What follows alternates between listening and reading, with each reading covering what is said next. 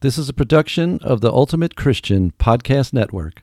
Welcome to the Not Lukewarm Podcast with Deanna Bartolini, a speaker, writer, and spiritual director who wants you to know your faith and live not lukewarm. Hello, everyone. I'm Deanna Bartolini, and I am the host of the Not Lukewarm Podcast. Today, if you are listening on the day that this dropped, it is Friday, April 29th, and April 29th is the feast day of one of my favorite saints, Catherine of Siena. I'm going to talk a little bit about Catherine today, and we'll get to know her a little bit better and find out more about her and how she speaks to us today, even though she lived in the 1300s. Before I begin with that, I do want to remind you, if you are interested in studying certain books of the Bible, I would be very happy if you would take a look at the livenotlukewarm.com site, and there are different Bible studies, and one that would be especially relevant to look at now is the study that I have on the book of Acts, and it takes you through the entire book of Acts, which is a great time now in the Easter season because it's almost as if you would be reading it in real time. Gives you that feel of how the first Christians right after Jesus's death and resurrection lived. So if you're interested in that, check that out at livenotlukewarm.com. Now, on to Catherine. I'm going to begin with a prayer that she herself wrote. One of the few prayers that it is believed that she literally wrote with her own hand, because she did not come to know how to write until much later in life, like maybe sometime in her 20s. And she died actually when she was 33. There you have that little tidbit of information. She died at 33. But let's begin with a prayer, and it's a Holy Spirit prayer. O Holy Spirit, come into my heart. By your power, draw it to yourself, God, and give me charity with fear. Guard me, Christ, from every evil thought, and so warm and inflame me again with your most gentle love, that every suffering may seem light to me. My Holy Father and my gentle Lord, help me in my every need. Christ love, Christ love. That is a prayer of Catherine's, and we're going to be coming back to that, and I'll be sure to drop that in the show notes so you can take a look. Briefly, who is Catherine? She was born in 19. Oh my goodness. It's right in front of me, and I just said she was born in the 1300s. 1347. 1347. And the following year began the outbreak of the Black Plague, the Black Death in Siena. So she is from Siena, Italy. She grew up very near the Church of Saint Dominic, which is in Siena. In 1354, she decided to take a vow of virginity. She did not want to marry as her family wanted her to do. And so she cut off all of her long, beautiful hair to take this vow of virginity, because at one point in her young life, she had a vision of Christ, and she knew that she wanted to do whatever Christ asked her to do and to really give her life to God and to work for the renewal of the church, which was in disarray at that time. In 1363 or 64, hard to tell based on the documents, Catherine joins the Mantellate. This is a group of Dominican laywomen. She is a Dominican, but she is not a nun, which is always interesting because people almost always associate saints with nuns, and women at least. And she was not a nun, but she was a Dominican. After she joined this group, she isolated herself in her parents' house for 3 years in a very, very small room. And she did the most menial of tasks to help her family, but otherwise she isolated herself. Catherine is a bold, strong, courageous woman. It's one of the reasons why I like her so much. But to me, it is also very telling that in 1350, there were not a lot of bold women who wrote letters to the Pope and to civil authorities telling them how they should run their affairs and how they should make changes and so forth. Besides that, when I say she was courageous, I want to give you an example of something she did with great, and honestly, to me, unbelievable courage that I don't know that I would ever have to be able to do this. There was a man who was in prison and he was condemned to die. He was condemned to die and he was going to be executed by being beheaded. And she went to him in prison. She spoke with him. And this had such a tremendous effect on this man that he then and there decided to go to confession and to prepare himself for his death because he knew that that was going to happen. He asked Catherine to be there with him when he died. His name was Niccolò. He wanted her very much to be with him when he died. And so she agreed. And so she went ahead of time to the place of execution before anyone else got there. And she actually lay her head down and put her neck across the block where he was going to be. And he prayed and asked for the intercession of Mary to help this man.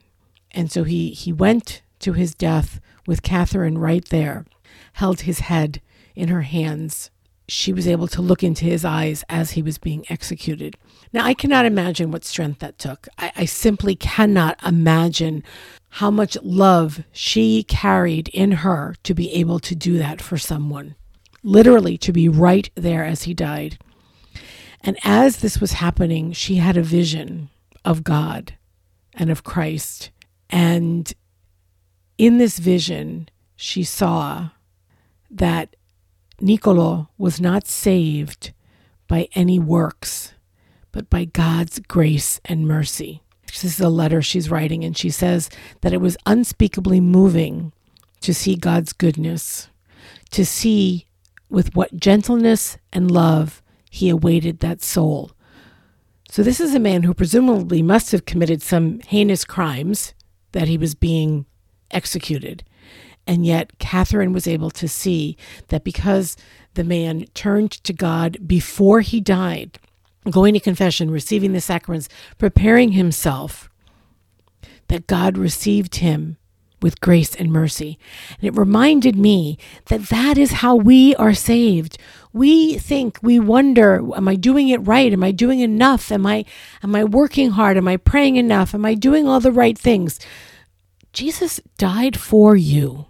That is the right thing that you accept. And when you accept that, of course, you want to do the right things in life, but we should not want to do the right things in life out of fear, but rather out of love and with confidence that God's love and mercy is going to receive us and be with us always.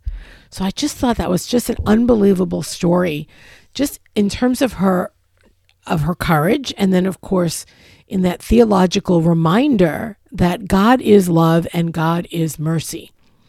Now, Catherine did not leave a lot of written work behind. One reason is she didn't write very much or very well, as I said earlier, but also it just was not what she was about. She died when she was very young, only 33. She was about action. She was about service. She was about loving the people around her. She did have a series, numerous visions and encounters with God in which God spoke to Catherine and Catherine spoke to God. And that is her most famous work, called The Dialogue of Catherine of Siena. If I were to try to tell you my favorite quote, I could not. I simply could not, because every time I pick up a copy of the dialogue or excerpts from the dialogue, I realize I could spend the rest of my life reading this, learn more, understand more, and still not come to my quote-unquote favorite quote. But as I was looking to decide what to speak about today, I started to think about what I see happening in the world. And I talked to different people who don't know each other, people I meet only online, people I meet who are my friends, who I can talk to, all different people, things I read. It seems like the world is very heavy right now. The world was very heavy in Catherine's time. It was the Black Plague. The popes, there were 2 different popes fighting. There was a great schism in the Catholic Church. There was a lot of death, disease. It was not a good time. Not a good time at all. In the dialogue, Catherine receives so much wisdom from God, and she then dictates it to her secretaries, who then write it down. And so that's how we were able to have it. And as I was looking through the dialogue, I came across this, and the dialogue's paragraphs are numbered. So this is actually from dialogue paragraph number 136, and I will write this down in the show notes so you can see it. Think about the world being as heavy as it is, and I think about what are we focusing on? And again, if you've listened to me more than twice, you know that I am not put on your rose-colored glasses and go skip through the petunias person. That's not who I am.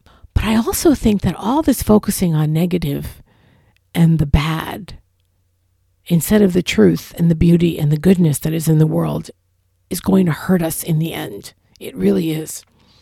So I came upon these words that God gave to Catherine, and I want to read them. And it's a little lengthy. I'm going to read slowly, and then I'll put them in the show notes, so bear with me. So my providence, this is God speaking. So God's providence has ordained and provided in all things with great wisdom. I have given because I am rich, and I was and am able to give, and my wealth is infinite. Everything was made by me, and without me, nothing can exist. Therefore, if it is beauty you want, I am beauty. If you want goodness, I am goodness, for I am supremely good. I am wisdom. I am kind. I am compassionate. I am the just and merciful God. I am generous, not miserly. I ask to those who ask of me, open to those who knock in truth, and answer those who call out to me. I am not ungrateful, but grateful, and mindful to reward those who will toil for me for the glory and praise of my name. I am joyful, and I keep the soul who clothes herself in my will in supreme joy. I am that supreme providence who never betrays my servant's hope in me, in soul or body. And I'm going to stop there. The last line is what struck me. I am that supreme providence who never betrays my servant's hope in me, in soul or body. I know the world is heavy right now. And whatever burden you are carrying, it's not easy. However, let's shift our gaze. Let's move our focus away from the burden and on to God. Give him your day. Give him your work. Give him your worry. And then hope. Because God is never going to betray our hope. He is that supreme providence who never betrays my servant's hope in me, in soul or body. Do not expect that if you hope in God, that he's not going to return that to you. He is supreme providence. God can only and will only and does only will our good. Yes, there's evil in the world. Yes, there's bad in the world. It's because we have free will, because people sin and turn away from God. If you're listening to this, it's because you believe in God. If you believe in God, turn toward him and embrace the goodness, the kindness, the wisdom, the compassion, the just, and the mercy that he is. I'm going to leave you with this as your not lukewarm challenge. Whenever you are called this week to despair, whenever you want to turn to despair rather than to God, pray that Holy Spirit prayer that I read in the very beginning, and I will have that in the show notes for you. And I'll make a little download, so that you can print out the prayer card and carry it with you. So pray that Holy Spirit prayer whenever you feel despair, and so that Christ is going to guard you from every evil thought and inflame your heart with love, with the love of God, and that hope that he is always there right with us. I hope you have a wonderful week. Don't forget to always live not lukewarm. Thanks for listening to the Not Lukewarm Podcast, a production of the Ultimate Christian Podcast Network. If you like this podcast, please subscribe, tell a friend, or leave a review wherever you listen. Show notes and links are at notlukewarmpodcast.com.